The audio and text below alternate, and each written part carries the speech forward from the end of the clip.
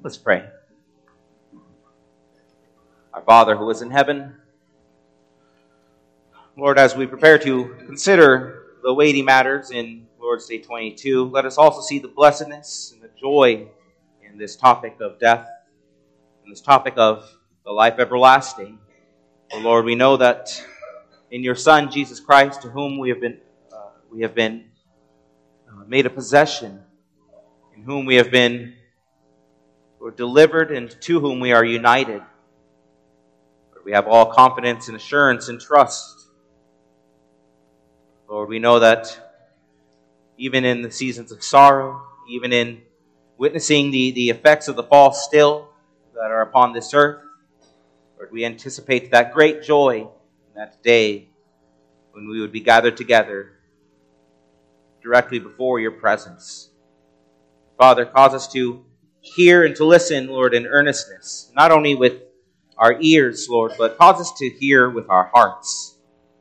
Lord, let us be removed from the distractions and the busyness, the various things that often will try to take our attention away, or that the devil would use to distract us from your word. But by your Holy Spirit, work in us, O Lord, we ask. For Christ's sake, amen. If you'll turn with me in your Bibles to Isaiah chapter 40.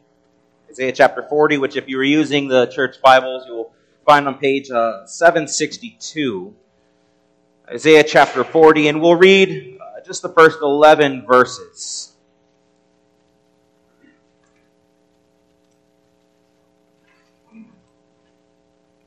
Isaiah chapter 40, beginning our reading at verse 1. Hear now the word of our Lord. Comfort, comfort my people, says your God. Speak tenderly to Jerusalem, and cry to her that her warfare is ended, that her iniquity is pardoned, that she has received from the Lord's hand double for all her sins. A voice cries, in the wilderness, prepare the way of the Lord. Make straight in the desert a highway for our God. Every valley shall be lifted up, and every mountain and hill be made low. The uneven ground shall become level, and the rough places a plain. And the glory of the Lord shall be revealed, and all flesh shall see it together. For the mouth of the Lord has spoken. A voice says, cry. And I said, what shall I cry? All flesh is grass, and all its beauty is like the flower of the field. The grass withers, the flower fades when the breath of the Lord blows on it. Surely the people are grass. The grass withers, the flower fades, but the word of our God will stand forever.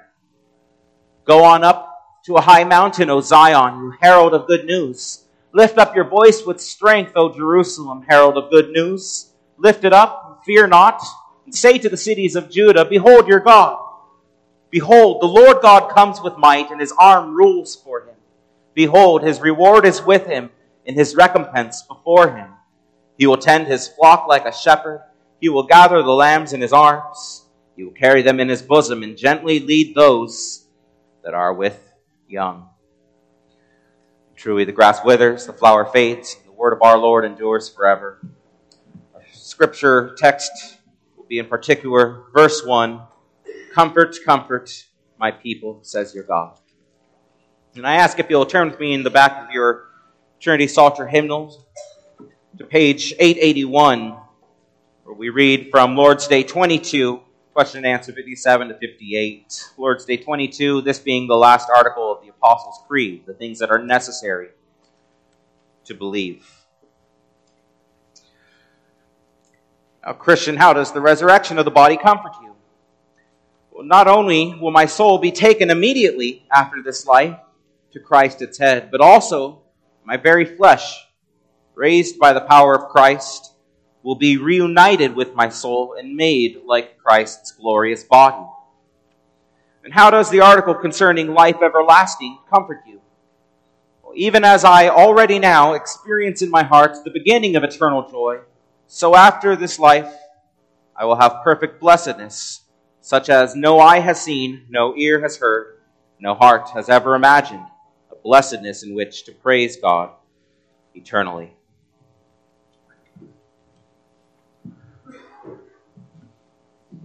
Congregation of the Lord Jesus Christ. 56,4,679,452. 153,425. 107. 1.8. Those are the 2023 statistics for how many people die every year, every month, each day, each hour, minute, and second. From the first words of this sermon to the time that I'm finishing the sentence here, about 21 people somewhere on earth will have left this life. Even now, 24 people. Man dies and wastes away. And seeing that his days are numbered, that his life is determined, there are appointed limits in this life that we cannot pass, as Job 4 confesses. Or put in the words of Solomon in Ecclesiastes, what happens to the children of man and what happens to the beasts is the same. As one dies, so dies the other. They all have the same breath, and man has no advantage over the beasts, for all is vanity. The living know they will die. In our heart of hearts, we know that each death is a reminder of man's reward for sin. We know that death is an unnatural invader upon the original order of creation. And with the death of a loved one, unbelievers may languish as those without hope. But for the Christian, when a brother or sister in Christ passes out of this life, we are comforted. Of course, yes, there are tears. There are certainly tears. But the bitterness of grief is mixed with something of a sweetness, isn't it? We confess in the resurrection of the body and the life everlasting. So tonight in Lord's Day 22, we shall see that God promises eternal comfort in the resurrection of the dead. And that is our theme. A sober one, but again, a comfort. God promises eternal comfort in the resurrection of the dead. And He does so in three ways. There's first the comfort for the soul. Second, comfort for the body. And there's comfort now and forever. We'll consider here first the comfort for our soul. Now, my wife and I, we've lived in the area for just about, since starting an internship here, almost a year now. We got to see one winter come, and we survived that as Californians. But it was a very rewarding thing to go through the winter and then come into spring in this recent summer and getting to see all the vibrant, beautiful green. Perhaps you're used to it.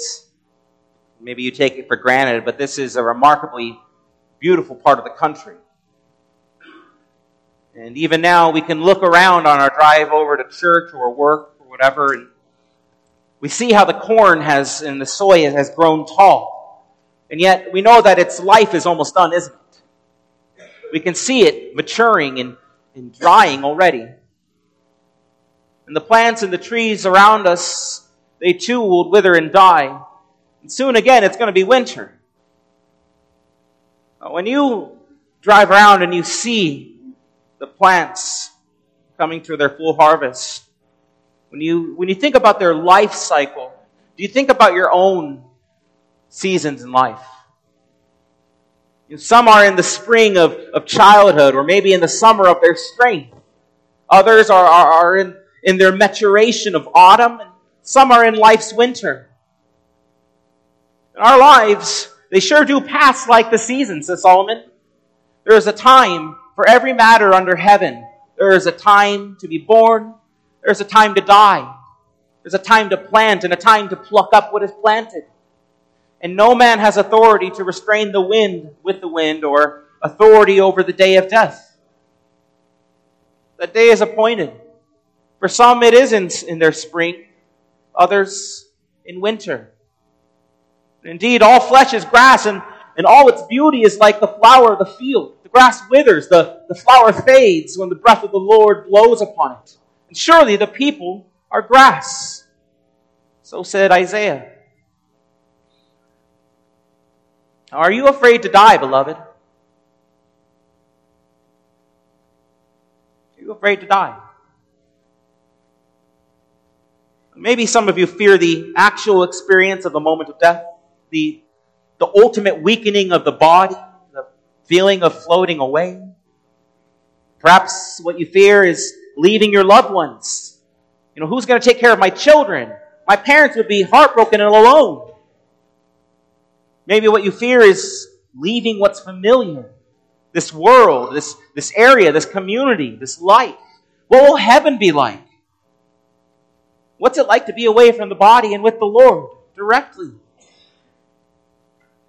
And really, with each of those cases, it's not so much death that we are afraid of. Perhaps more of a fear of the unknown, a new, unfamiliar step in existence. No, a real fear of death, a true fear of death comes from one fact. A real fear of death is this. It's a truth that every person knows but suppresses in unrighteousness. That's Romans 14:12.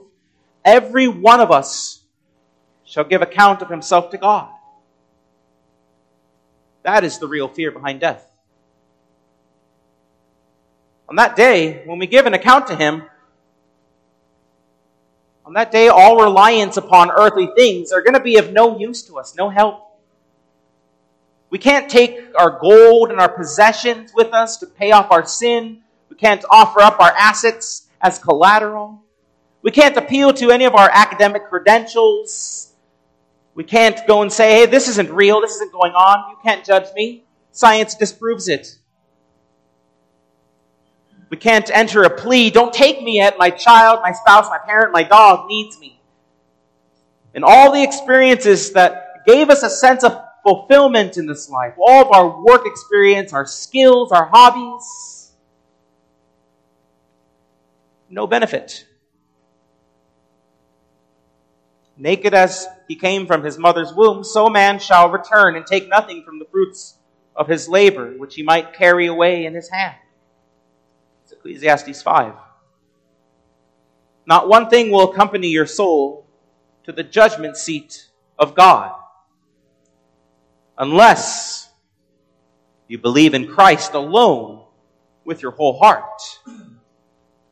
Because whereas all earthly bonds are severed, and we have no other lifeline, no other attachment with us from this world into the next, the Spirit that unites us, that attaches us in our soul to Christ remains. That is what goes with you. Even on that day, in standing before Him giving an account, Christ is still the mediator of His people.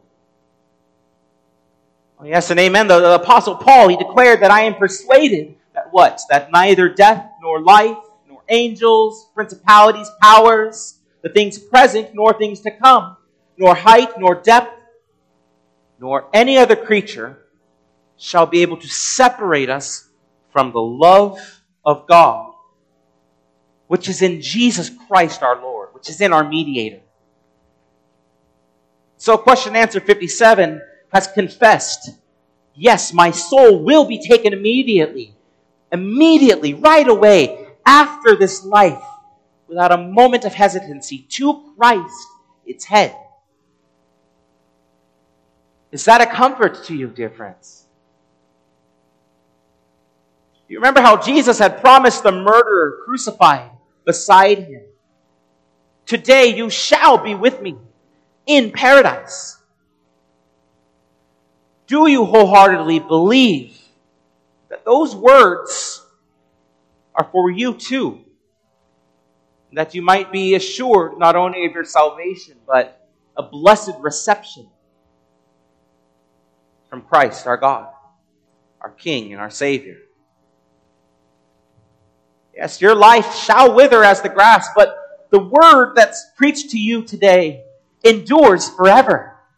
What you hear right now goes with you, if you will.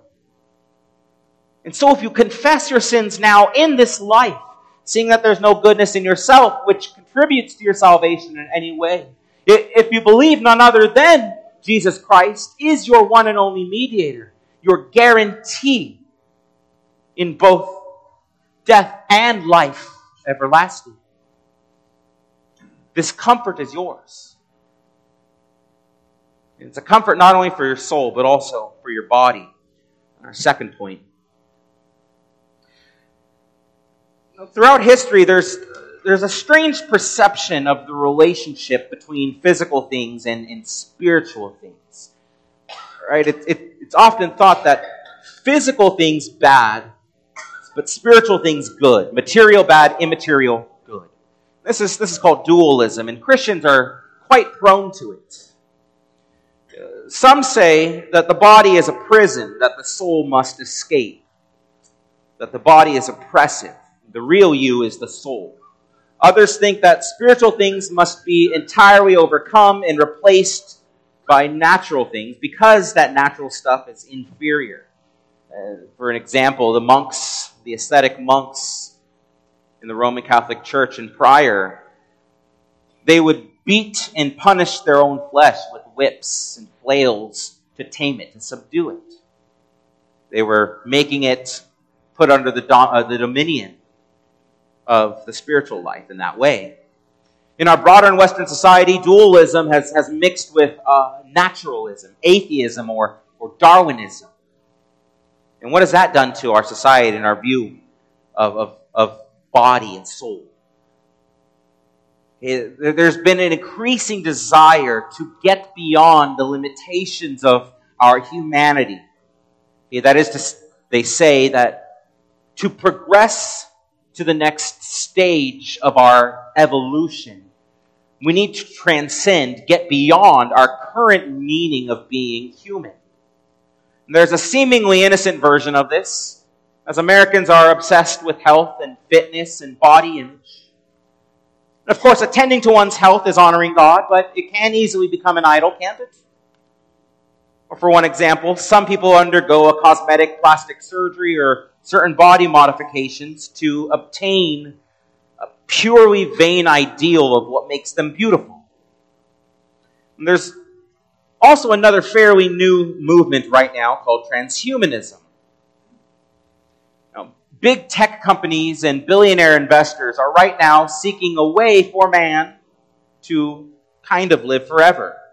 Right? They're trying to figure out how to either preserve our brains or the data of our individual brain, of our chemicals, our neurons, to take all of that and upload our memories, our brain's data into a virtual data bank, a cloud system. This way, our thoughts and our traits, they think, might be preserved long after our bodies are gone. Using this virtual data bank combined with artificial intelligence, we would continue to live on. Maybe someone could even take all that digital information and put it into a robotic body someday, or something else. Now, even atheists, here's the point there, even atheists who deny spiritual things in their hearts still think that immaterial things like the mind can continue on, even when the body is discarded and long gone. They think that physical things are inferior. It's dualism. Now, when we look at Isaiah 40, verse 7 and 8, all on its own, that the grass withers, the flower fades, when the breath of the Lord blows upon it, and surely all people are grass, there could be we could think that Scripture also has little regard for the body. But the passage also says, in the end of verse 8, the word of our God endures forever. In John 1, it's revealed that the Word was made flesh and dwelt among us, that we beheld His glory, the glory as the only begotten of the Father, full of grace and truth. Right? The Son of God took on our fallen and cursed human nature. He took on our flesh, our body, being like us in every respect, and yet without sin. As our mediator, Jesus suffered not only in the soul, but also body. Isaiah 53, he was despised and rejected by men, a man of sorrows and acquainted with grief. He was pierced for our transgressions. He was crushed for our iniquities. He was oppressed and afflicted, like a lamb led to slaughter. Our Lord paid the wages of our sin with the righteousness of his life and the one sacrificial atonement in his death. And he arose on the third day in a glorified human body, freed from the effects of the curse on our human nature. And when he ascended with what? A glorified human body. And he sits on the throne at the right hand of God with what? A glorified human body. On this basis, we confess with question and answer 57 that my flesh, raised by the power of Christ, will be reunited with my soul and made like Christ's glorious body. You see, because his body was resurrected and glorified, we too have a guarantee of a resurrected and glorified body. Okay? Being united by his Spirit, we have a share in him and what he has been rewarded. The fullness of the Savior's life is ours as a gift. There's a comfort then for these jars of clay. Okay, tempted to sin in the flesh as we are, this means that, Christ has redeemed it. And by his power, we can fight with our flesh. When you are tired from the wear and the tear of your daily activities, the busyness of your life, there is a rest and there is a strength, a real, heavenly rest and strength. And if you are afflicted with disease, chronic disease even, sickness, all the pain and the suffering that comes with it, a day is coming when you will be renewed, not only in soul, but your body. And such is true for all who die in true faith. The lame and the crippled, the leper, the blind and the deaf, Lazarus, everyone whom Christ healed in his earthly ministry were just the tiniest signs and samples of the restoration to come. And anyone who believed at that time that Jesus walked the earth and yet did not get to visit with him and receive a physical healing, they too would have a total healing on the day of glory. There is hope for these broken, battered, and weary bodies, friends. Until then, he will continue to speak by Spirit and Word as head of the church. He will continue to call out to us, "Comfort, comfort ye my people." And it's not just a future comfort. It's not just something we look forward to, that we'll get there eventually, but we enjoy the reality of our benefits in Christ already now and forever. And our third point here. You see how question and answer 58 says, "Even as I already now experience in my heart the beginning of eternal joy." Think of how when you sow a seed in the ground, you trust that it will raise up into a full plant. Right? Yes, it will take water, it'll take cultivation, time, and patience, but everything needed for it to yield its produce is already there when the seed's planted, is it not? Well, so too, the Lord, as the great gardener, tends to the seed that he sows in his field. As we said a moment ago, there's affliction, there's struggle, there's doubts, there's temptation. Yet he sees his people through it. Comfort, comfort my people, says your God. Speaking tenderly to Jerusalem, your warfare is ended. Your iniquity is pardoned. That great warfare over your soul. Okay, for the sorrow that is according to the will of God produces a repentance without regret, leading us to salvation. But the sorrow of the world produces death. 2 Corinthians 7:10. Okay, the way is already sown, in other words, in the gospel. The gospel that announces and declares to you peace, pardon, comfort. Yet the gospel is not only an emotional comfort. It's not just a feeling of ease. The word of the gospel is power. Right, Paul had preached it saying, the Son Jesus Christ our Lord, the seed of David, according to the flesh, who was declared to be the Son of God with power, according to the Spirit of holiness by the resurrection from the dead. The announcement of who Christ is goes forth in power. And so Paul continues, the gospel of Christ is the power of God unto salvation for everyone who believes. The Son said to John in his revelation, I am he that liveth and was dead, and behold, I am alive forevermore. I have the keys of hell and of death.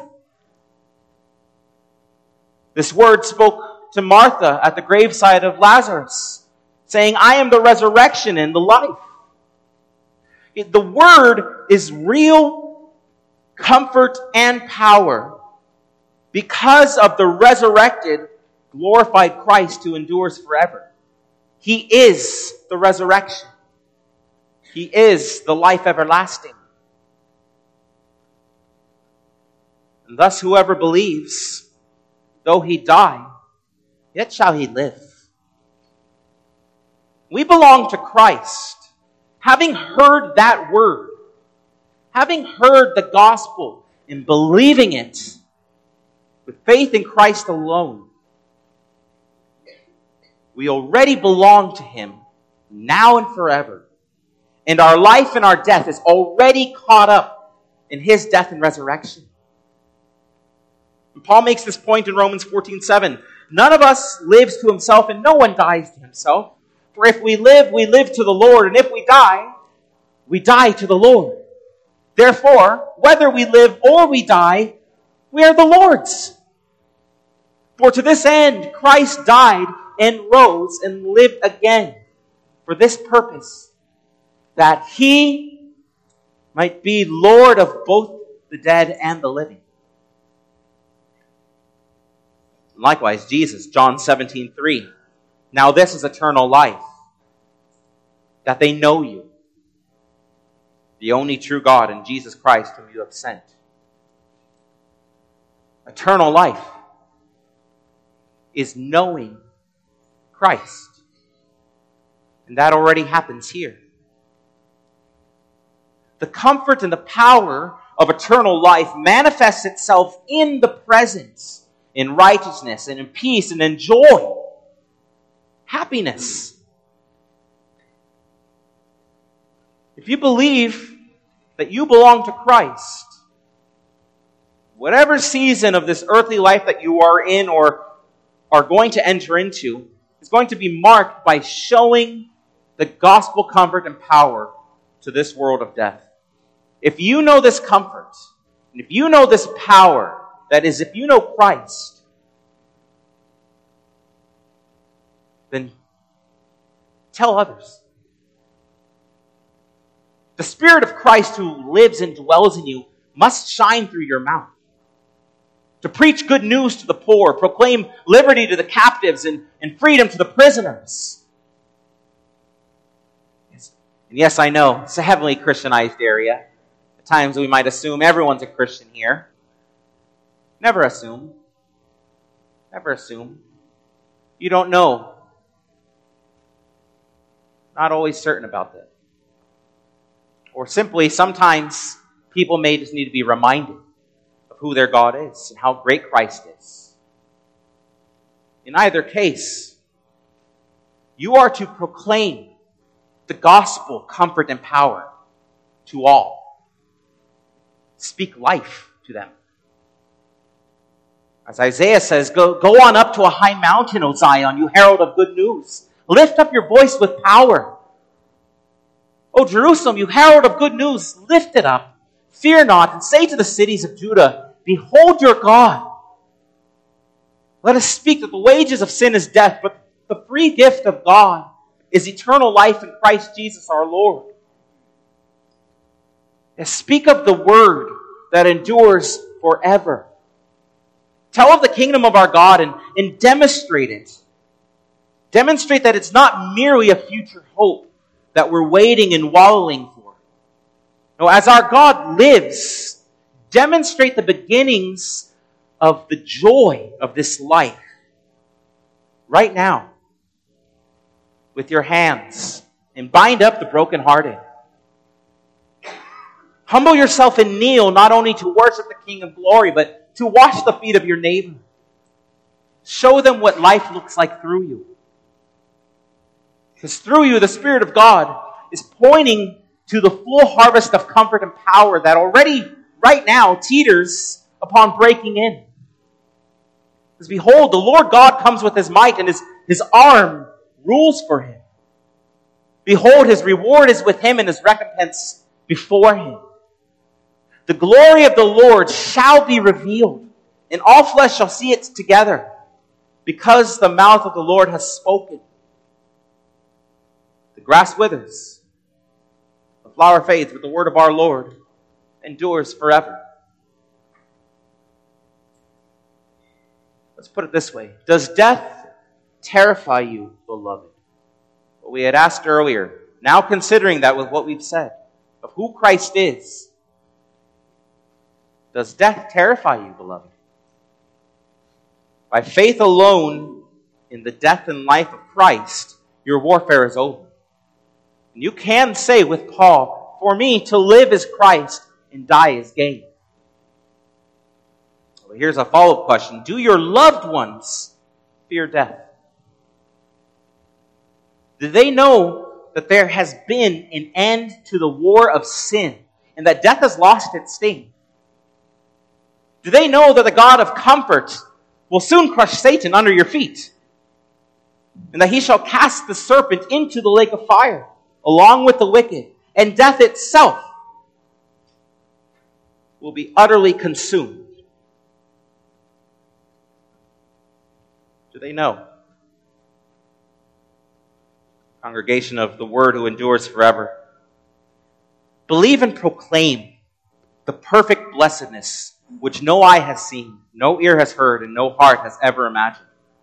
That blessedness in which we praise God eternally in comfort, world without end. Amen. Let's pray.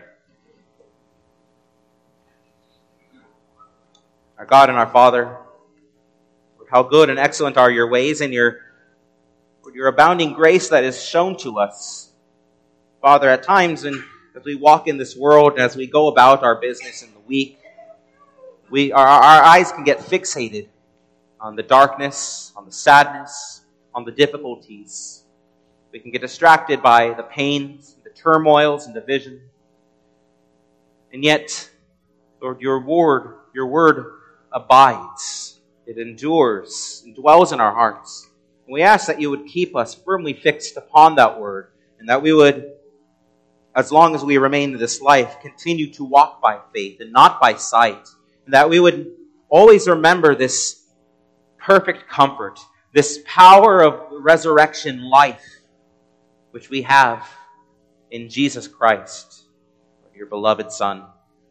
Be with us then as we go out into this week, each in our vocations and callings of our cultural lives, whether as students, as employees, as parents, whatever area we are called in. Lord, may we serve you wholeheartedly, and may we testify and bear witness with this life which you have purchased. Bear witness to others, that they too would know with surety the comfort that is in you. Hear us, we ask, O Lord. For Christ's sake we pray. Amen.